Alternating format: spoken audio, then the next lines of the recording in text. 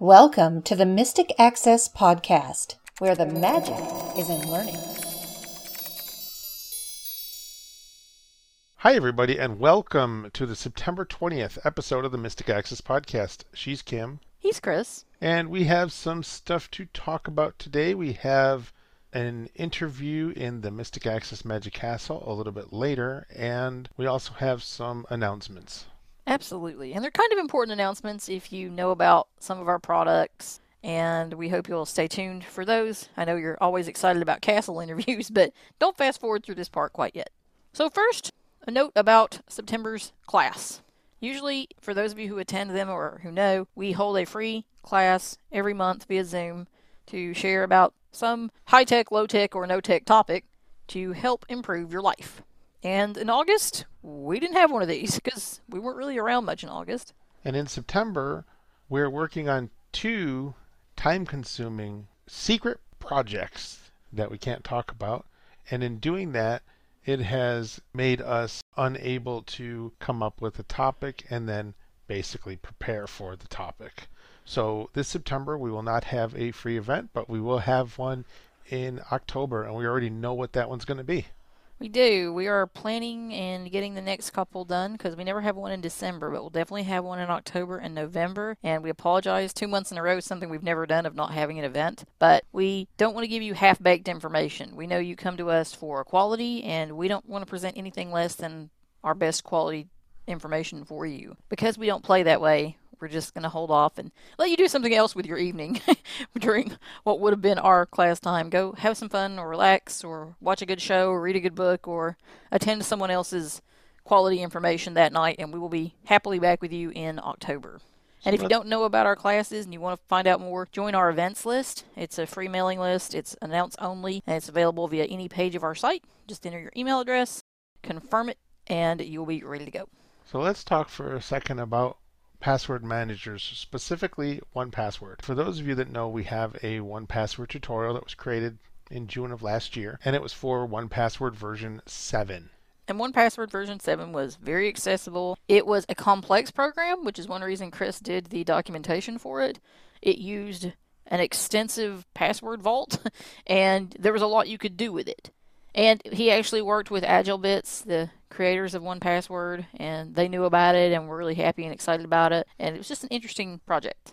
1Password 8 comes along, and it is a totally different beast. So usually what we would say in a tutorial is that when the upgraded version comes out, our tutorial would still be relevant. However, because it is such a drastic change from 1Password 7, the tutorial is not relevant for version 8. However, you can still get version 7 from AgileBits for Windows, Mac. It's in the App Store under 1Password version 7. And the reason I say this is because we will be sunsetting the product. What is sunsetting? It means that it's reached its end of life. So what we're going to do is we're going to, from now until October 31st, we are going to put it on sale, and it is on sale for $35 instead of $49. So we give you that kind of discount if you want to get it. And again, if 1Password 7 is your thing and you don't want to upgrade or whatever, then you can still utilize the tutorial. We will not be doing a tutorial for 1Password 8. 1Password 8, by the way, is not as accessible as version 7. So that's pretty much why we're not doing a tutorial for 1Password 8, because it's not as accessible as its predecessor. AgileBits is aware of this, and they will be addressing 1Password 8's accessibility, but we don't know when. Right, we don't know where that is in their calendar. It has not happened yet. And so as of now, we're just going to call this project one and done. There's also another reason that you might want to take advantage of this. Yes, thanks to AgileBits, you can actually receive, by purchasing the tutorial, 6 months of 1Password. So 6 months for free of the 1Password product. Now this means that you can't already have an existing account. It's for new accounts only. But you could spend the money on the tutorial and get 6 months for free, which I think is worth more than the price that we're charging the tutorial, quite frankly. And you'll be able to get 7, as Chris said, it's available for PC, Mac, iOS, and Android, correct? Yes. And you will look on either the App Store or the Play Store. Probably you want to make sure it says 1Password 7. So that'll make sure you have the accessible version of 1Password. And then you can get free service. Yes. So that'll allow you to check it out, see if it works for you, see if you like the layout, and then hopefully by the time 6 months is over, they will have updated the accessibility for 1Password 8.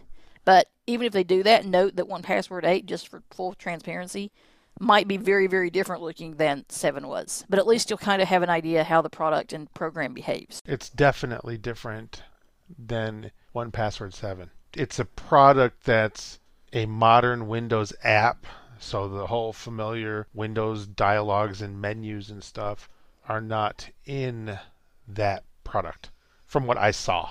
Mm-hmm. When I played with it very briefly and then needed to access my stuff, so I reverted back, and this was December, January timeframe. Now, of course, there are other accessible password managers available. We've been playing with some of them recently. Yes, we have a couple of password managers that we can recommend should you be looking for an accessible password manager. Now, having said that, they're accessible today. Doesn't necessarily mean they'll be accessible tomorrow, but this is how everything works. But the two of them that we've played with are Keeper, Keeper, from Keeper Security. It's a pretty good one. And Bitwarden. Bitwarden is also very accessible, and I know for sure Bitwarden has a totally free option where you can synchronize between multiple devices and all that. So if that's your thing and you want to get rid of your passwords in your notepad that says passwords.txt, which is probably not a good idea, then you can put them in a password vault. Both of these products require the usage of a web browser. Yeah, you have to be relatively comfortable moving around in the browser and familiar with keystrokes that you would use with a screen reader to make that possible. So that may lead you to a question. Well, are you guys going to record documentation for one or both of these? The answer is currently no. That is not in our current plans. It's not something we've sat down and said, yes, early in the new year we're going to record something for this or this. However, if we discover that there is interest, what we may do is hold a class and charge a very minimal fee for it. And then if it turns out to be good information that we share, which we certainly always hope it will, but you never know with classes, sometimes the tech does not behave properly. But if it turns out to be a good class, we will, as we have done in the past, turn that class into a product for others to purchase. So your initial class fees will kind of cover us researching and implementing the information into the class, and then others can benefit when it becomes a product as well. That's a thought. That's something that we might do for either or both of these password managers, maybe do one class with both. We could even revisit something like LastPass, which we've both used in the past, and, give you guys some options for potential password managers that you could check out. These have been covered in the accessibility world and the screen reader world before. Some people have talked about these, so it's something you can look up in terms of how it works, but sometimes it's really good to see some demo in conjunction with trying to discover what you'll like best. And password managers are always hard to deal with because you're dealing with sensitive information on what you can or are willing to show. Yep, that's why we would pre-record a class like this, and then you guys could ask questions live if we do something like that, because we don't want our specific passwords out there either. Or sometimes website logins and stuff, you don't Yes. want that out there. Hopefully this will be of value to you to have this on sale, and you can check it out. Or let's say you know someone who has that notepad document full of passwords. Encourage them maybe to pick this up or pick it up as a gift for them. That's something you can always do through our site. And give them a chance to check it out and see if this or maybe something like it, maybe they just have never heard of password managers and kind of want to know what one might look like. See if this kind of warms them up towards, oh, this could be easier.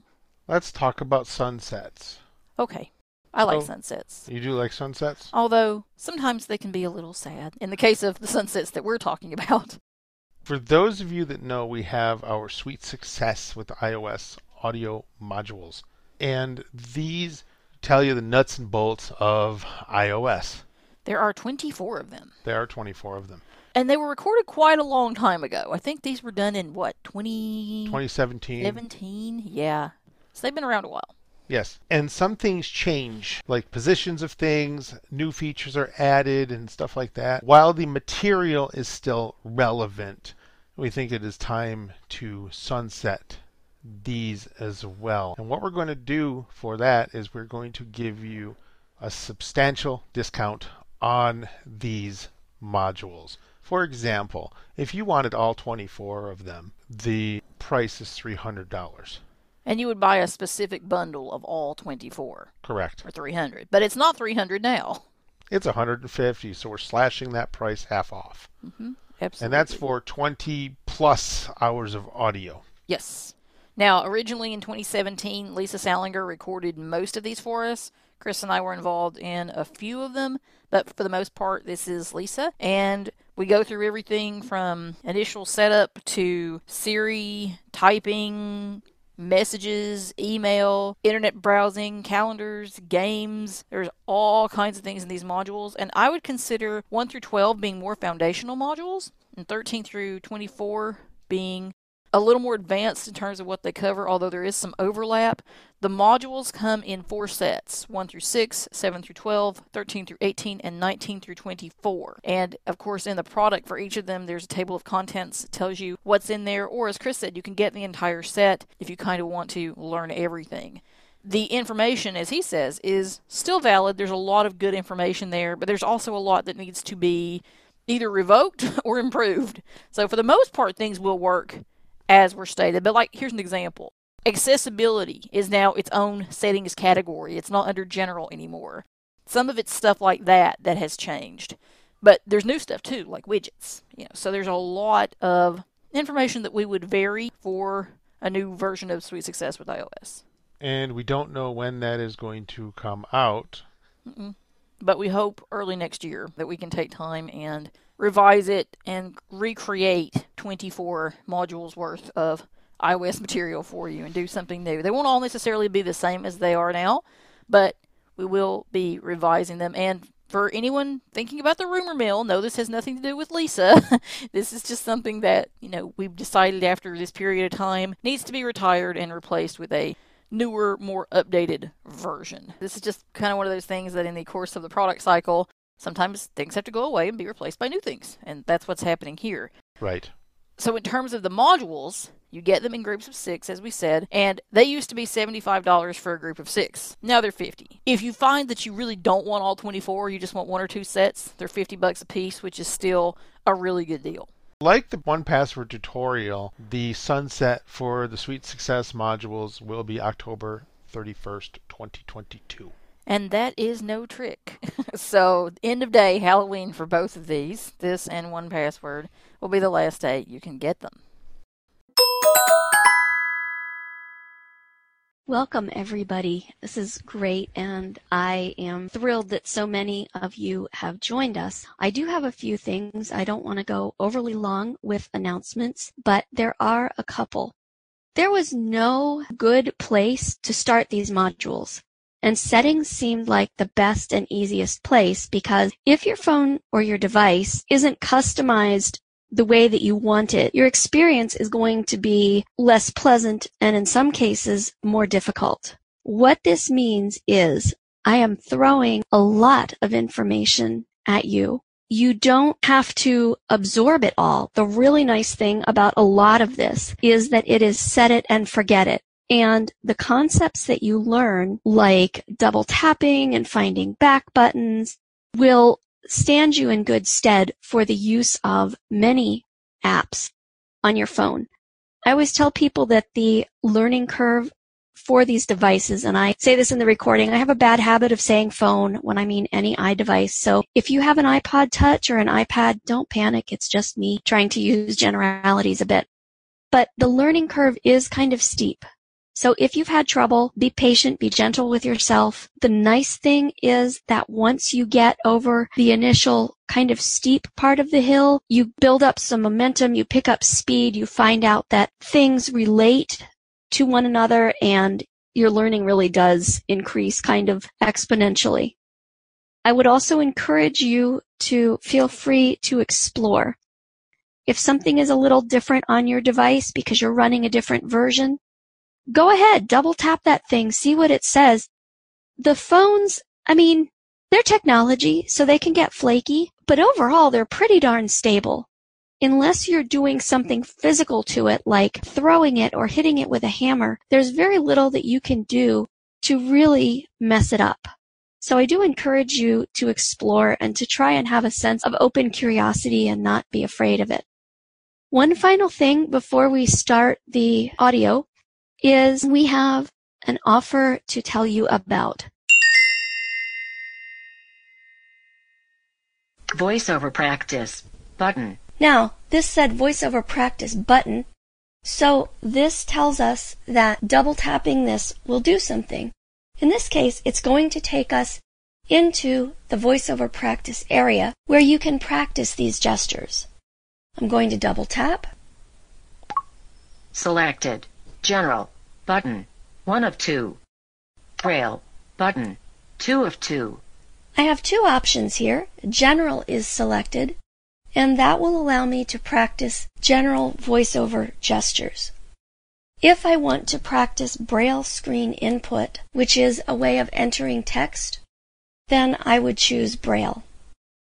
However, if you're just beginning, general is probably where you want to start. I'm going to flick right again. Done button. When I'm all done, that's what I'll want to find and double tap. Practice voice-over gestures, commands, and typing in this area. Select the Done button in the top right corner and double tap to exit. I'm now in the practice area, so if I flick right for more information, it's not going to give me any more information in this particular area, but it's going to tell me that I have flicked right and it will explain what that does. Let's listen. We also have a treat, and that is because Apple just released a new watch, we're going to put the Apple Watch tutorial on sale until November 21st. This one will not be going away.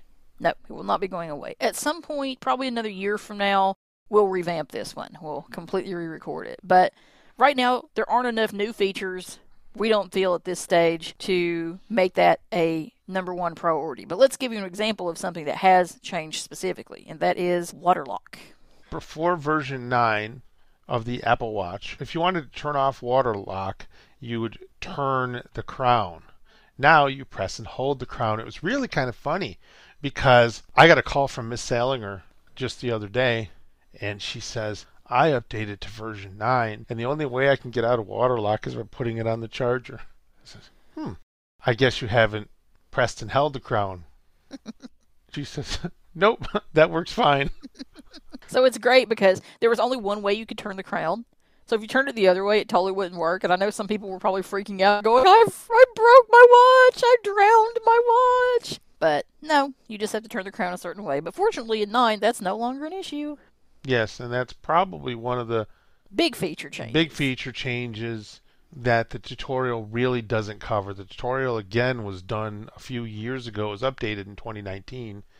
But it's also a getting started tutorial, and it's not meant to cover every single feature on the Apple Watch. It's meant for you to explore some of those features on your own, but it gives you the foundational knowledge to explore the rest of the watch on your own. So this is great if you're a new watch user altogether. You're new, maybe you're just updating because of version 9, or let's say you're getting a new watch, then this may be perfect for you. Or let's say you just aren't really familiar or comfortable with some of these features. This is a great time to check them out. And that's one of the things about the iOS modules. If you are kind of afraid of your phone, but you want to take advantage of some of the new 16 features, it's a perfect time to learn some of this basic information that we know that is still valuable and usable from that iOS documentation. So we wanted to make sure that our Apple stuff was on sale currently so that as many people as possible could take advantage of it and learn something new or gain more confidence or just get more happy and familiar using their Apple devices, whether you're getting a brand new one in the product cycle or whether you just have an old one that you want to learn more about. And we'll double tap this.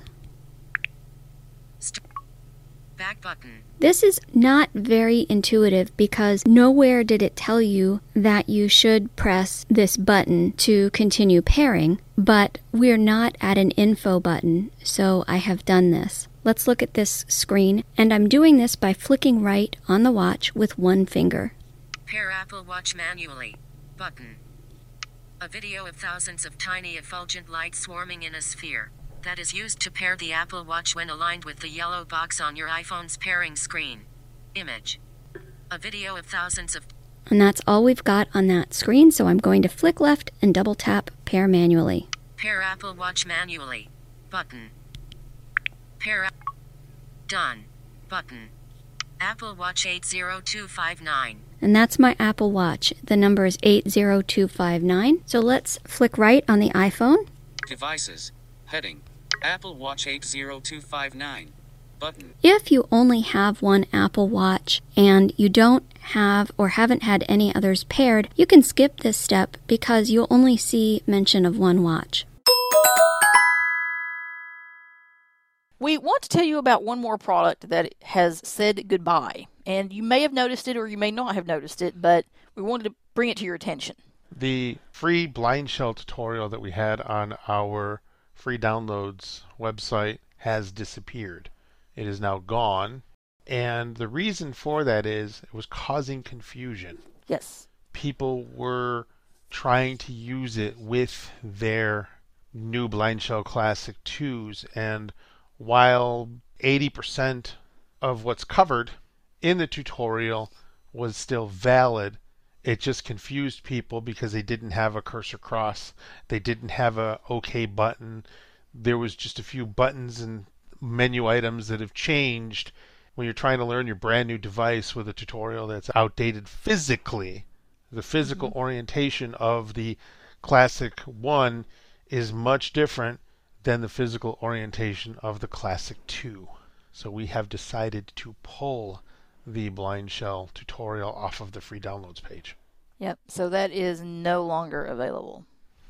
So, announcements over. Time for a Castle insert. And we've been talking a lot about iOS. Of course, we have a lot of familiarity with iOS. We have iDevices. But we also have a lot of familiarity with a couple of hardworking guys from the company we're about to feature. Yes, we are. And they're going to talk about a new product that they have available, and it was announced, I believe, in July and started shipping in August, and it is the Stellar Trek. Welcome to the Mystic Access Magic Castle. We are always delighted to have guests here in the Mystic Access Magic Castle, but no time more than when we have something fun and new to announce. And many of you have probably already heard the buzz about what we're going to be talking about today. But it is so fun to be able to hear about it straight from the source, as it were, from two hardworking guys who live it every day through their work at Humanware.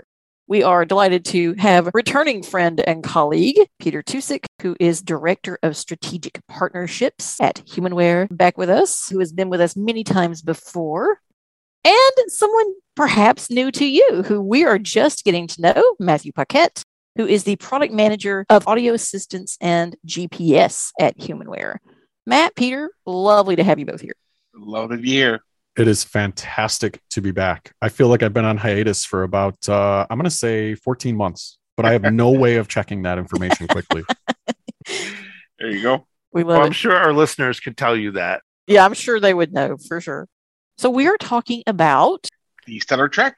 the Stellar Trek. Yeah, so there we go. So Stellar Trek's our new product at Humanware. Well, first of all, my name's Matthew. As Kim mentioned, I'm the product manager at Humanware for everything that's audio assistance. So that means like the Victor Reader Stream, the Trek, the Stratus, as well as the GPS products. So the Victor Reader Trek once again, and the Stellar Trek.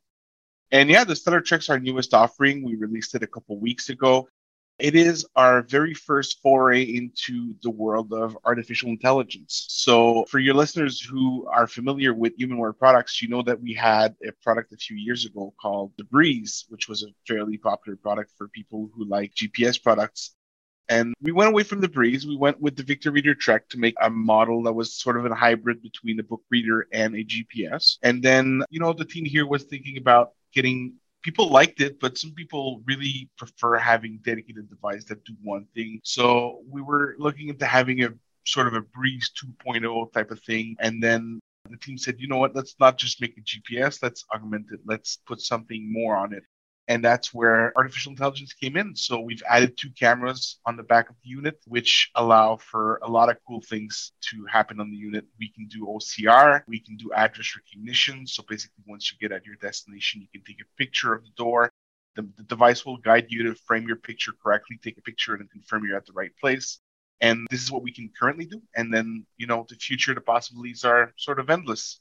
That's amazing. It is so cool that you are integrating AI into this project. And many people are going to be saying, okay, well, this is something I can do on my iPhone. But frankly, there are a lot of people who either want to use something concurrent with their iPhone or in addition to their iPhone. And some people who are like, I'm not doing it. I don't want one of these things. No, I still want a dedicated device that I can utilize that has nothing to do with an iDevice or an Android device. I'll tell you where a dedicated device such as the Stellar comes into play, and that is battery life. Yeah.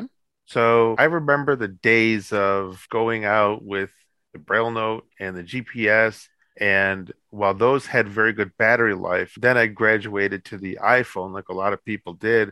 And if you turn on GPS, at least in those days, your battery life just went bye-bye.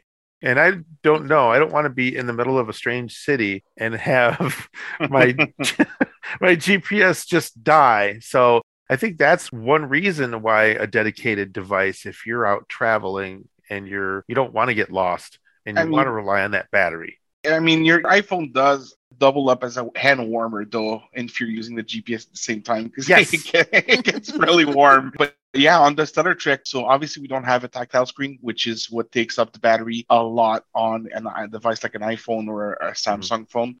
We've had testers running this device for a year as their daily driver, and they mentioned to me that they charge it about once a week. The battery life on continuous operation is about 22 hours. Nice. Yeah. Oh, yeah. And I think the other piece of that, a lot of times we hear, and I live in the middle of Chicago. I live in the middle of a large city. When I'm walking around, I don't know about you, but my one-handed iPhone use, it can be a little tricky. We have one hand on a cane. You have another hand maybe holding something. Maybe you're receiving sighted guide. Maybe you have a dog guide.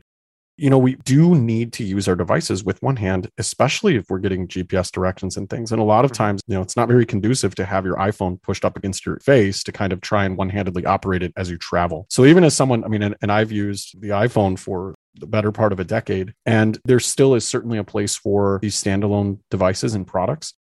We also have a lot of folks who are newer to vision loss who struggle tremendously with touchscreen devices. And, I tell everyone, if you prefer your iPhone, that's fantastic. There's nothing wrong with that. I certainly use Waze and Blind Square and other apps. Of course I do.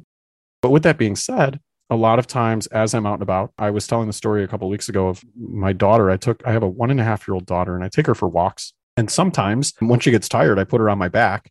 And I definitely need to have a free hand, just to have a free hand. I can't just be holding my iPhone up and not listen to her and kind of having my cane in the other hand and whatnot. So when I have something like the Stellar kind of giving me those instructions, I can quickly reach down and push a button, get my direction of travel, know my cross streets. All of those things are there. It is greatly beneficial to me as opposed to kind of walking around with my iPhone kind of held up in the air, just hoping for the best. And so we do find a lot of users who do use both. And then we also find a lot of users who, as the device matures, we'll see the value kind of in what we're bringing forward as a standalone device, because we are going to be bringing in some of this artificial intelligence, some of these other use cases, not just point A to point B direction. So what are your thoughts for the AI? What kind of things do you potentially see it doing? So currently the AI is used for, as I mentioned before, address recognition. When we say AI, obviously artificial intelligence is not 100%. It is not on anything. So you'll take a picture of a door, and currently in our testing, depending on the environment, depending on the weather conditions, the lighting and all of that, we get success rates that range from about 60 to 90%. So if it's like clear skies and beautiful weather and it's standard residential area where all the addresses are in fairly standard, we're getting about 90%. If it's more of a commercial area with a lot of glass windows that reflect light and stuff like that, then we drop down to about 60%. This is what we can currently do. It is all done offline, so you don't need internet. Now, moving forward, the stuff that we are trying to do, we're talking about stuff like scene recognition, currency recognition. There's a lot of very cool stuff that we can do with the pictures. We're talking about perhaps stuff like crosswalk recognition. So it will tell you if there's a crosswalk nearby and then direct you to the proper place to cross the street. Traffic light detection. Obviously, traffic light detection is a bit of a sensitive area because if you give the wrong information, it can potentially be very dangerous. Mhm. So that is something that we would, we are working on currently, but we wouldn't release unless this is a place where having a 60 to 90% accuracy rate would not be acceptable. Right. Obviously. Right. So we are shooting for 100% in that area because I would really, really be embarrassed if we were to tell someone, yeah, the light's green, and in reality it's red, and someone gets With hurt. that being said, though, I think it's interesting when we look at these products and kind of their success rate, and we think of any GPS product or we think of any Mhm. artificial intelligence. We can't have unlimited faith in machinery, right? If we, I'm often, and I think I've brought this up on previous episodes here, I've had folks come up to me at booths at various shows and say, I was using my GPS and it brought me, into the middle of some street. And I'll say, well, why would you walk into the middle of the street? Like, you don't want to do that. We have to be using our travel skills. Mhm. There's a great episode of The Office where Michael Scott is driving the car and the GPS tells him to turn right. And he just drives off of a pier into some waterway. And it's very accurate. A lot of times, I can't tell you how many times I've been in an Uber or a Lyft where the driver's like, you have arrived. And the driver says, I don't know where this is taking me. We need to figure this out. So, I do think that, with this, we do need to take this with a grain of salt in terms of the accuracy. But we also, at the end of the day, we need to be able to problem solve. And we being blind travelers, right? We're not just going to assume that these devices are going to be perfect every time, regardless of whether you're using a smartphone application to read your mail or a product like the Stellar Trek to read an address on a building. We do need to have other methods to validate or verify information, in addition to just using the orientation and mobility skills that we learn when we lose vision, whether that's as a child going through school, somebody who's receiving services from the state or from their local vision loss sort of rehabilitation space. So it's interesting. I think we'll see some major progress, but I don't think, we should let the inconsistencies get in the way of the benefit that can be provided by some of this information. It's tremendous. And I've seen some very, very neat examples of where this AI can shine. And Matt's talking about streetlight detection, and I've seen it work with high levels of accuracy. Mhm. And it's kind of fascinating how, we are trained to use parallel traffic. We are trained to identify traffic patterns, and how very quickly that can kind of put into a machine learning can replace that for us. And we shouldn't let that happen. Although it can be very neat when it does work and you're like, wow, I can just use this. Yeah. So it's really neat to see how this is all progressing. Years ago, when I was working with the GPS, we were doing this event where they would team a couple of people up together, and we were told to go to a specific destination. So they would drive us around the little area and drop us off. And then we were supposed to use the GPS to find the destination. So my partner and I were the first ones there. And a few minutes later, somebody else, another two people came, and they says, is this XYZ restaurant? And we both said, yes, it is. And they're like, well, how did you know? I said, because we went in and asked them. So the good old Exactly. mouth. Isn't that something, right? Yes. I mean, Low it's tech, so but true. it works. We're going to use and as Matt just said, low tech, no Yes. tech. Yes. We Yep. always have to use high tech is not the answer. We have high tech, low tech, and no tech. And no tech can be just those problem solving skills and thinking, there doesn't seem to be a sidewalk here. I don't think I'm going to go straight, or I'm going to do it in such a way, I'm going to start exploring, but I have to be very conscious of where I am in space, or I need to listen to ask for instruction. And so it's amusing how we kind of put all those puzzle pieces together and really look at how AI can help, as it certainly has already been able to help us as blind travelers. Kim and I were in the airport a few weeks ago In O'Hare. in Out of O'Hare, state. In O'Hare. and the elastic in my cane decided that it wanted to give out. Oh. So that was a fun experience. So here we're with a person at the airport. Yeah, we did get And assistance. We did get assistance, but here now there's two blind people. One doesn't have the cane because it's like literally It's falling going to apart. fall into pieces. It Yes. it literally. It yes. literally I've- fell I've into been there. pieces. Yes. Mhm. And here I am with her pink and purple and blue cane. I was like, I love it.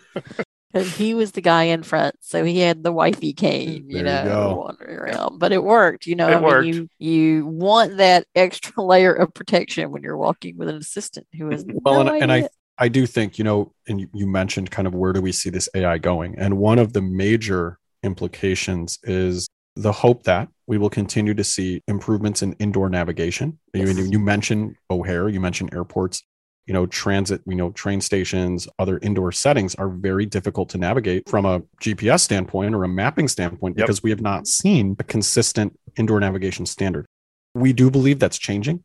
We've seen some very promising pieces that are looking like they may be a universal solution. A lot of times until now, we've seen where, somebody has mapped this one particular area very well because they spent the time and they put the infrastructure in and they did this. Mhm. That's not going to make it across, you can't scale that necessarily. It's going to work in that one train station or that one building, but when you try to bring it to the surrounding 7 blocks, it's not going to fly. But we're starting to see some advancements and hopefully, again, be another space where a product like the Stellar Trek, because it has cameras on it, will be able to take advantage of some of these new technologies that allow us to map in real time or build various types of indoor navigation so that we could eventually have much better access to not just a particular airport, but a whole series of buildings or, all sorts of implications there for indoor nav. So I think that's the other space that we're really looking at. I think the ultimate dream, one thing I would love is, can you imagine having a device where you could take a picture of someone and follow them? How many times have someone said, just follow me? And you Absolutely. well, I need to take your elbow, right? What if you didn't have to? And I'm not saying this is something we're on, but this is what we really want to start pushing the envelope of what AI can do for us. And if I could take a picture and follow someone, I think I would be, I know. I'd just start hear following ya. all kinds of people. Right. Yeah. I don't care where you're going. I just want to follow. I'm just following you because it's cool. Where are you going? I can do that now, But I think AI can start to open those sorts of doors that we've never really thought about before. Yep, for sure. One of the things that Kim and I were playing with over the past few weeks are the Envision glasses, which has person detection and facial recognition. And that's really cool to play with. I mean, obviously you'd have to put them in your own little personal database, but the fun of that is to have looked in a certain direction and it says, oh, there's Kim. Oh, hi, Kim. So you can talk to somebody and know that they're actually in the room. So right. Very helpful for a conference. I mean, Yes. I know you guys have worked a lot of conferences. Yeah, I've seen you around in the conference circuit where, the booth is busy or you're at these tables or you do want to know who might be lurking in the shadows, right? Yep. And a lot of times we don't have that ability. And that's certainly something we're looking at. I mean, the people detection, we know it's in, Envision, we know it's in sort of those mainstream apps. You think of Seeing AI and others, and it's very neat. And we can use it in creative ways. And I think also think of the deafblind individuals Yes. who can benefit from knowing who's in the room because they can't just, Right. someone can't just pick up on the hello phrase and know who it is. Or right. so there's so much more there that we can unpack with some of these features for sure. And again, that, I think it does come back to the device at its core is what we have always done. The Stellar Trek is a GPS device that will get you from point A to point B. Your turn-by-turn instructions, your ability to virtually browse your environment before you leave. So having, virtual map browsing mode, being able to look at the street grid before you get there. Open area mode is another place where a product like the Stellar Trek and previous standalone GPS products have been able to shine over something like an iPhone because Absolutely. Yes. you're able to work in that college campus. You're able to go hiking. You're able to The parking go, lot. Yeah. those big parking lots and really drop a pin, if you will. And so I think a lot of times that gets overlooked because we can do so much on these other devices, mainstream devices, but something like open area mode sounds simple, but it gives us a major advantage over, the typical sort of apps available on a smartphone. That's what Kim and I were trying to do a couple weeks ago in North Carolina was kind of like an open maps or whatever. And that way you drop the pin and you come back to it without relying on the maps that are, frankly are no good maps over there. We tried another GPS product. And instead of going down the road that was actually supposed to be in the database, the road that we were physically on, which was kind of a straight shot, it wanted to go somewhere else and come up all these different roads. And it was just like, I don't want to do that. No, we're already here. We want to use what we've got, That's it. And it also allows you then, when you do use open area sort of modes like that, you're getting clock face directions. You're getting kind of directions to your starting or ending point, as the crow flies, if you will. Yep. And a lot of times that forces you to use your travel skills, right? You're not just going to turn right and go through a ravine. You might have to circumvent that ravine or kind of get creative. Hopefully. Oh, Yes. please. Yeah. But we do find it to be very, very beneficial in a lot of unique scenarios, the open area mapping and whatnot, and kind of forcing yourself into those non-street grid environments. Yeah. And you know what? We're talking about a lot about the GPS, but one thing that we had recently some user focus groups and whatnot. And one of the things that came out of them was the OCR features on the unit. A lot of people were pleasantly surprised. And I've even heard of some people saying that they would buy it just for the OCR feature. They didn't need the GPS, but they thought it was a great handheld OCR device. So basically we have two modes. We have the quick and the detailed. The quick reading is just to look around in your environment, see if there's a sign. Let's say that you're at the door of a business and you take a quick picture of the door and it's going to tell you the opening hours if they're posted on the door and stuff like that. And then the detailed reading will kind of frame you, sort of like the address recognition. It'll guide you. It'll tell you, turn your device clockwise, counterclockwise, move further, move closer. And then it'll take a picture of whatever you want to do. And in a webinar that we had last week, Peter took a picture of some Cheez-Its, which are some of his favorite snacks, and then had it read, it saw that there was a nutrition info section, and then it put that into its own section, and then it'll read it, salt content, fat content, so on and so forth. It'll be, line by line. So it works. It's really good OCR device. And yeah, we had some people say, you know what, I'll just buy it just for the OCR. I don't really need a GPS. If I need it someday, then fine. But for now, I need something to read stuff. And then on that side, on the AI side, then stuff that we're worked on is to add some stuff like color recognition perhaps in the future, or barcodes, or, we're looking into those things. I'm not saying that they're coming for sure, but the team is exploring those possibilities, and perhaps we'll have them in the future. Yeah, once the ID Mate was no more, Mm-hmm. it's hard to find a barcode reader that's With that type of accuracy. that's easy to use, and you're not spending 20 minutes trying to find the barcode. Oh, Yeah, and I think one piece, and that's something we will be faced with, is because we want to keep a lot of this offline, we need to get creative with how do you Right. keep all of that offline. We certainly, at some point, we may not be able to keep everything offline, but we would like to keep, the OCR is performed offline, the address recognition, the door detection. These things are offline. If we were to bring in the database side, the device will ship with 32 gigs of storage. The maps we're still using HERE maps. Those are high definition maps. So they do take up considerable amounts of space. And so we will definitely, when we start looking at those pieces, you have to get creative in how we're going to manage and kind of look at keeping things offline, protecting privacy, whilst at the same time bringing the value forward. And I know for a fact the barcode scanner has been asked for quite a bit. Mm-hmm. It's something that, again, much like any of these mainstream apps, we have a lot of users who really do want that sort of use case. They don't want to pull out an application and try to spin it around in circles and just try to find a barcode on something. And there have been products that have performed very well. And unfortunately, those products have gone away. So I think we're in a perfect space to kind of assess where we stand with something like the Stellar Trek to get it kind of into some other spaces. So we've had some great conversation about the feature set of this, what it can do, what it may potentially be able to do in the future. But I know many of you are probably like, just show us already. So let's have a little fun and do a bit of demo with this. Sounds good. One thing I'll demonstrate is kind of how we're able to break down the ingredients and kind of nutritional values and things in food. And that's one thing we've spent some time on, is the ability to do that. So I will take a picture of my trusty big, huge Cheez-Its box here. Woo! So I had mentioned Matt had brought up what we're doing with OCR. And one of those pieces is, we've all taken OCR images of a letter we've received, or, maybe an article we're reading. And it does great when we read information from left to right, going from top to bottom. A lot of times, we do have information, though, that's presented in tables or presented in strange ways, and not strange, but strange to OCR. They're very visually appealing ways. Things are put in tables or columns, and sometimes OCR can struggle with that. When you get tables, when you get information that's presented in various visual ways, it can be a bit of a challenge. It reads everything in these big chunks.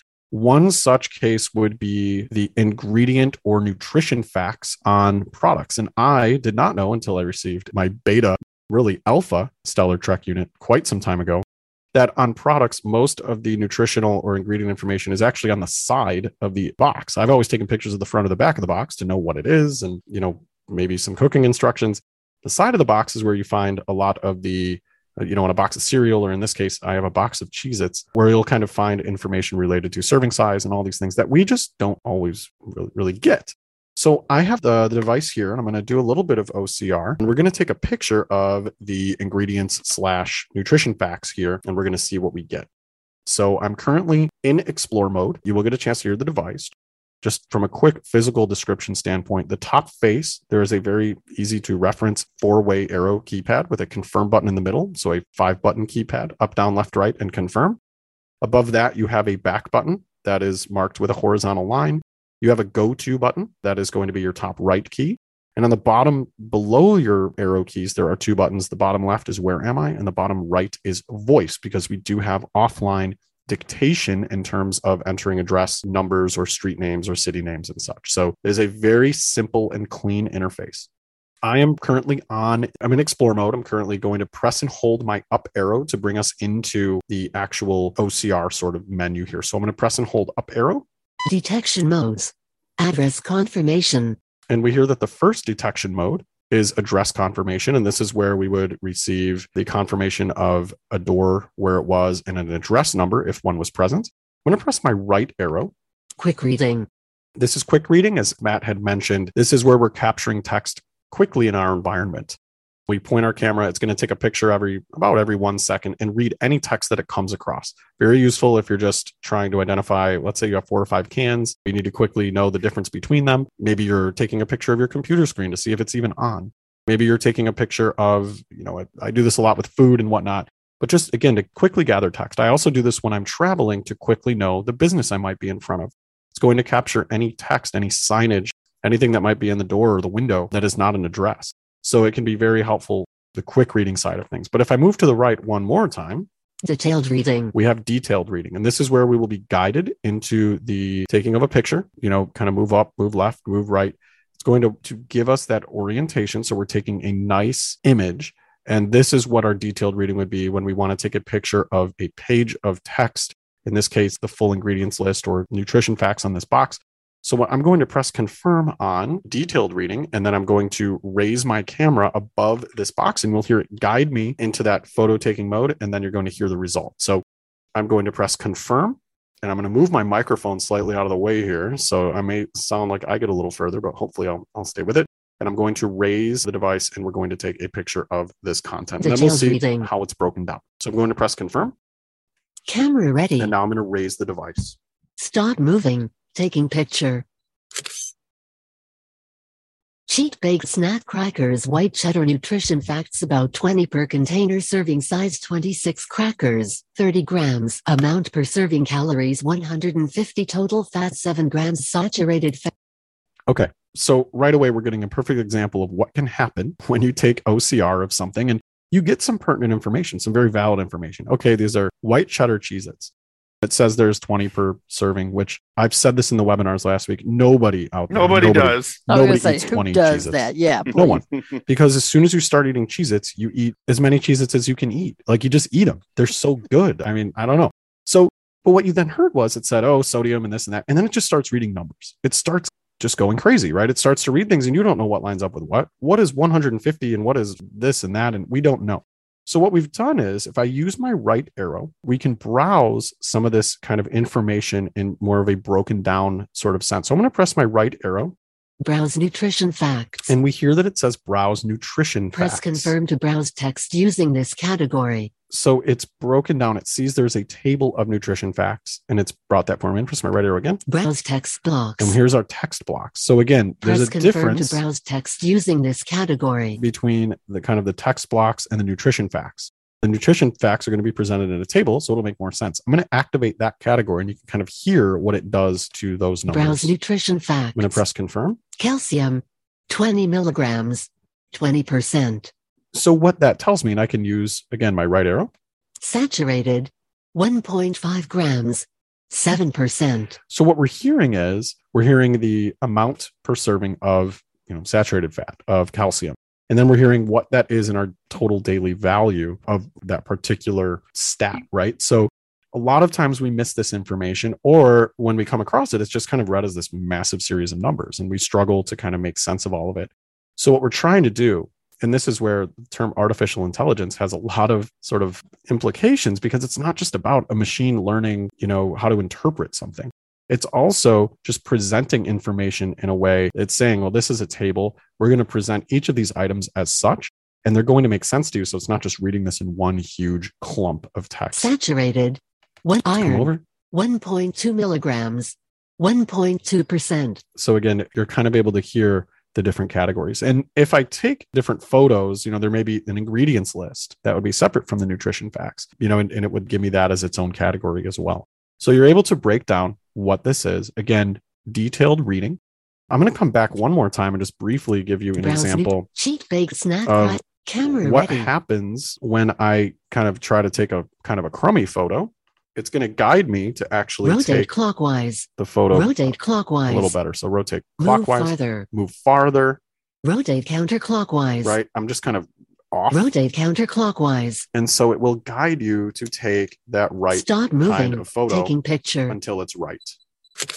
Here it is. Now it's right. GA baked And snack it's gonna come up crackers with it. white cheddar nutrition facts about 20. And again, I'm going to press the voice button to stop that from reading that large amount of information. And then I can go in and kind of dive into or start to extrapolate more of that text in a more detailed vein.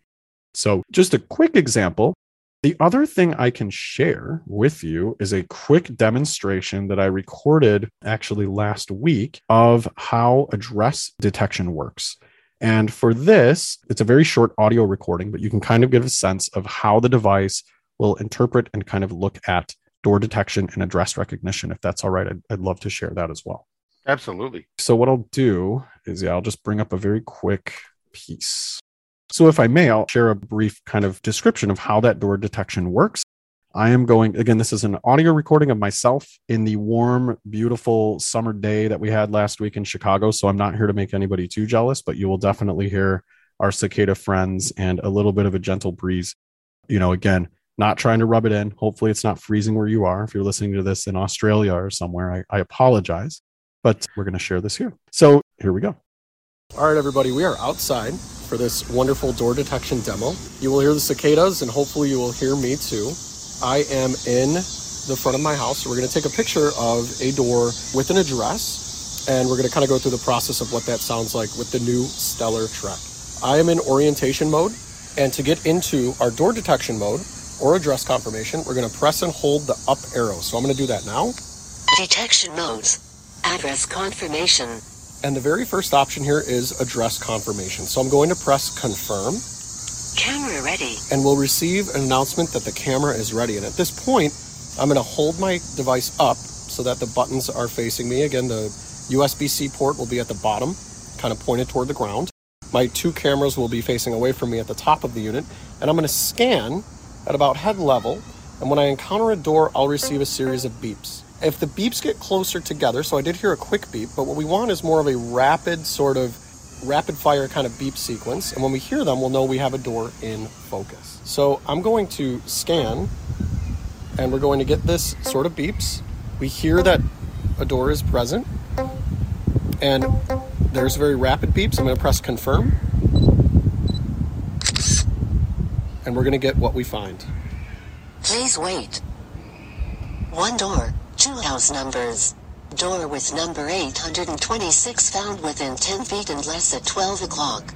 So what it does is it gives you you hear that it found 2 numbers here, and I do live in a townhome complex, so it could be seeing some other things. But the piece of this is you're getting where the door is located, and you'll also get the number. You can press your right arrow house number to move through your house door numbers with number 826 and kind of hear if it finds more than one door or more than one number. You'll also hear where that is in location to yourself as you went from when you've taken that photo. So again, a quick demonstration of how door detection and address confirmation will work. And I will point out that this is indeed correct. So what's great there is, and I didn't know this, when I took that, you heard that it found 2 house numbers, and they were right. I do live at 826. I had asked my wife, who is sighted, I said, why is this picking up 2 numbers? There's no reason for it, unless it's, I thought maybe it's finding the neighbors something, or I don't know. And she goes, no, our house has 2 addresses, the same address, but it's up there 2 times. One is on the mailbox, and that's where it says door with number 826. And the other is actually a plaque on the brick to the right of that says just house number 826. Ah. So I learned something new, and I've lived here 14 years. It's not like it was like, wow, okay. But again, what we're hearing is kind of how that AI can be used offline to get us, again, we get to our destination, that final 20, 25 feet. We do want to know, maybe there's no one around to ask, where am I? And sometimes you might use door detection and it gives you nothing. You're at a business and you get nothing. We need to aim our camera above the door. We need to think about other ways of using the camera, or maybe we just use quick reading to try and read a plaque or what's on the window, or, there's other ways. It's not just about door detection, but we're seeing kind of what we're able to do with a device like this in standalone mode to utilize those cameras, both when we're sitting around, we want to read a box of Cheez-Its, or if we're out and about and we just want to know if we've gotten to the proper address, or maybe what business or where we might be located in front of. So it's a very unique way to add a lot of potential to the devices that we've been committed to for the better part of 2 decades with standalone GPS products. Mm-hmm. Yeah, and as you heard in Peter's demo, currently it'll guide you with a series of beep. You'll get, increasingly faster beeps to better frame the picture you got. But in the new version that's coming up in the fall or perhaps the winter, depending on how well it goes, we've actually improved that to bring up the framing instructions from the detailed reading mode that we had earlier. So it's going to tell you, tilt your device up, tilt your device left, go to the right, and then it'll help, have a better sense of where you need to aim your cameras to get the proper picture to get the door. Love it. The kind of guidance is always really helpful. And I also love the fact that it orients you to where the door is in relation to you. So yes, that's amazing. Really nice. Love it. Yep. It was always that final 50 feet. Mm-hmm. Yeah, because maps are as accurate as they can be, but even myself being a sighted person, for example, when I go to my mom's, she lives at 39, and then the GPS thinks that 39 is about like 2 houses down from where she really is. Oops. So if I were a blind person, then I would be standing in front of the right house. It would be telling me you're at your destination. Right. When in reality, you have to go 2 houses down further. So obviously, it's easier for me being sighted to make the adjustment. But if I were blind, then I could use my StarTrek and then take a picture of the door, and it would tell me you're at 59, not 49. And then, I could move 2 doors down. And I think, as Chris pointed out earlier, one of the, it's a little tough, not that it can't be done. You can always ring a doorbell, but it's a little harder to just open a door and say, hey, what address is this house? Exactly. So, yeah. And it's funny too, because where we live, the address might be 4. And the map says that there's a 4, but then the map also says the next house over is 6. In reality, the next house over is 8, so 6 doesn't even exist. Yeah. There you go. Yeah, maps are accurate as can be. Any map system, even Google Maps, will have some failures sometimes. So at the end of the day, that final 40 feet navigation truly is. As Peter said, you can always ring the doorbell and get it from the person who lives there, but perhaps there's no one there. Perhaps, and you know what, if you can avoid it and figure it out on your own, then all the better. Yeah, that would have helped me a couple months ago where somebody dropped off somebody else's package. So UPS delivered somebody else's package and I had to go find out where they lived. Right. And yeah. Yeah. And it's really hard to know because you're thinking, I've never been to this address. And yeah, it's going to be interesting to see. We've had a lot of very, very successful beta testing with this in terms of identifying doors, identifying addresses, that real-time text. It's been, and also the problem solving is, so let's say you don't find a door or address, but there is something there, switching over to quick reading or trying some other pieces, to get what you're looking for. And we've had a lot of successful sort of testing. And now that we're in real time, so now that the product is available, we're very curious to kind of hear where this kind of gets everybody as we mature. Yep. Very cool. So now that we've piqued everyone's interest, they obviously want to learn more. So let's get into the nuts and bolts of this in terms of pricing and how people can learn more. Yeah, for sure. So in terms of pricing for the unit, it is priced at $15.95 in the US and $19.95 in Canada. For our overseas listeners, the pricing is dependent on every country you're at. So I would recommend reaching out to your local Humanware product dealer and getting information there. But yeah, if you want more information, you can also visit the humanware.com website. We did a webinar. It was about 2 hours long last week, Peter and myself, that will be posted on YouTube sometime this week. I think it's being uploaded as we speak, actually. I had a message earlier from one of my colleagues that was uploading it. So it should be available today on either the 6th or the 7th. And then, humanware.com for all details. And we've also created a groups.io page called StarTrek Users at groups.io. If you guys want to join this user group, we'll be more than happy to entertain you there. Yes, and the other piece is that there are some snapshot tutorial videos available as well. You know, we try to break down a lot of typical tasks into about 3 to 5, 6 minute videos, with the exception of the Getting Started guide. That one's about 20 minutes long, the sort of startup wizard. Matthew and myself have created snapshots. So if you want to hear the product in action before, you know, making a decision, or if you just want to hear how it sounds, you certainly can do that by checking out our snapshot tutorial videos that are available on our YouTube channel. Those can certainly also be accessed through the HW Humanware, HW Buddy application available on iOS and Android. Fantastic. And I will make sure to link to the Humanware YouTube channel, probably directly to the webinar as well. And you guys can get more information that way. And of course, humanware.com will get you to where you want to go as well.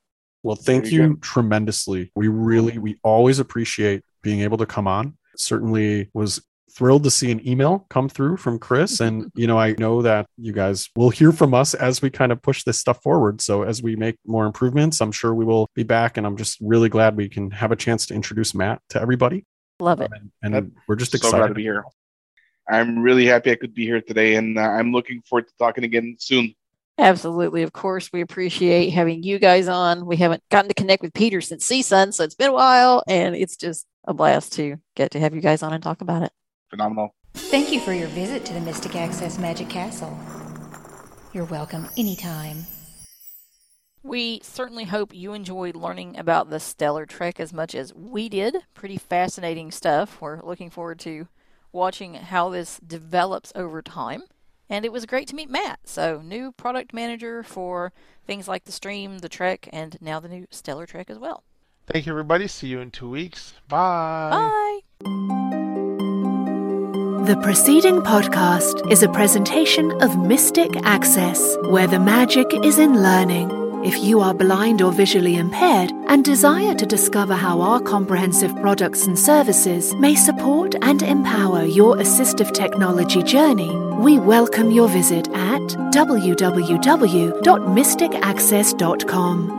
Have a question or wish to place an order via phone? Call us at 716-543-3323. If you have something to share about this podcast episode, press 4 to reach our Mystic Access podcast comment line. Email us at info@mysticaccess.com. Connect with us on Twitter at twitter.com/mysticaccess and like us on Facebook at facebook.com/mysticaccessempower. Would you like to spread the word about our podcasts? Your friends and colleagues may listen and subscribe at www.mysticaccesspodcast.com. If you enjoy our episodes, consider leaving us an iTunes rating and review. Your comments are greatly appreciated. Thanks for spreading the word, and thanks for being a listener. We hope you enjoyed this episode.